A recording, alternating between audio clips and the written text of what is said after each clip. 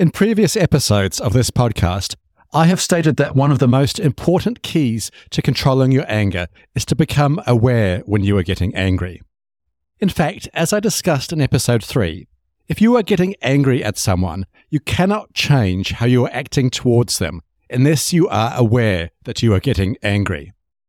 However, if you are aware that you are getting angry, there are many things that you can do to change how you are acting. So how do you become more aware when you are feeling angry? The key is to build your self-awareness. In this episode, I will discuss 3 tips for building self-awareness so that you can catch yourself getting angry before your anger gets out of control.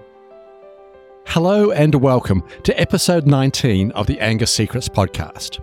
I'm Alistair Hughes, and over the last 30 years, I've taught over 10,000 men and women how to control their anger, master their emotions, and create calmer, happier, and more respectful relationships.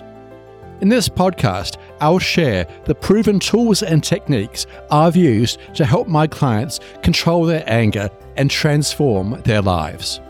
For free support on your anger management journey, including free training and the opportunity to book a free 20-minute anger assessment call with me, visit my website, angersecrets.com. I look forward to helping you control your anger once and for all. Okay, let's jump into episode 19, 3 tips for building self-awareness. To catch your anger before it gets out of control, you need to start by building self-awareness. Basically, self-awareness is the ability to recognize and understand your emotions, thoughts, and behaviors. When it comes to controlling your anger, self-awareness is critical. Without it, you won't notice when you're getting angry and take action to stop your anger from escalating. So how can you become more self-aware? Here are 3 tips to get you started. Tip 1. Observe your early warning signs of anger. The first tip to developing more self-awareness is to learn your early warning signs of anger. Your early warning signs of anger are the signs you experience when you are becoming tense, frustrated, or angry. The early warning signs of anger are different for everyone, but they often include things such as your heart rate increasing, feeling hot or sweaty, raising your voice, going quiet, your body language changing, your voice tone changing, or having negative thoughts such as, "I don't need this," or "Why is this happening to me?" The sooner you become aware of your early warning signs of anger, the easier it is to stop your anger from escalating.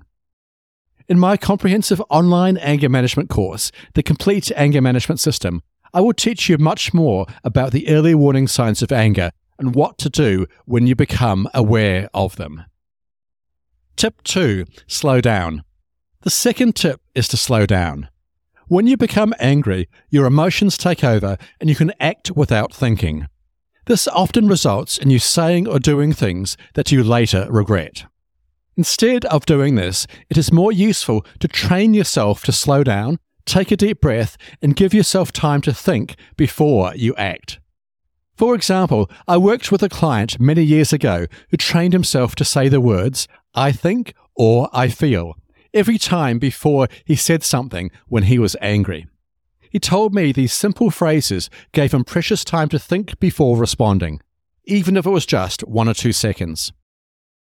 Even this short amount of time helped him to choose more productive, respectful words and actions instead of reacting out of anger. Tip 3. Get to know your anger triggers. The third tip to build self-awareness is to get to know your anger triggers. Anger triggers are the events or situations that trigger your anger.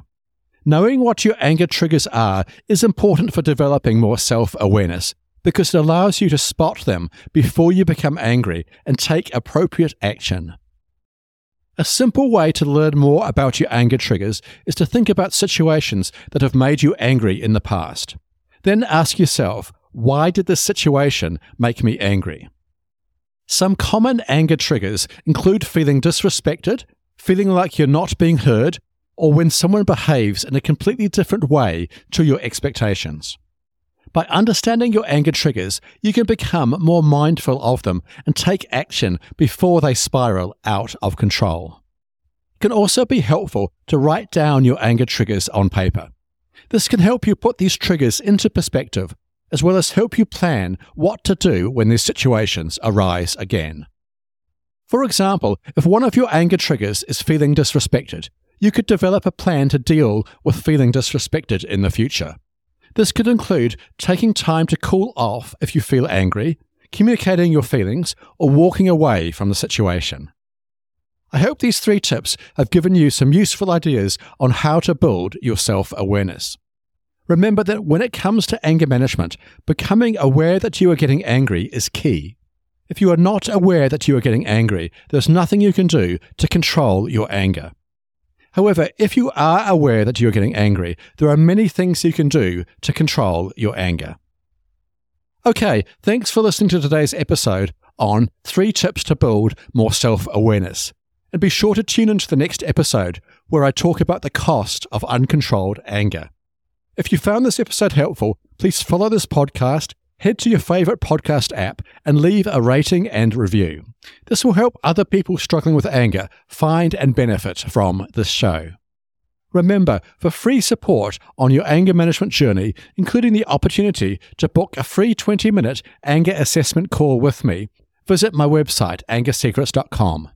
I look forward to helping you control your anger once and for all. And finally, remember, you can't control other people, but you can control yourself.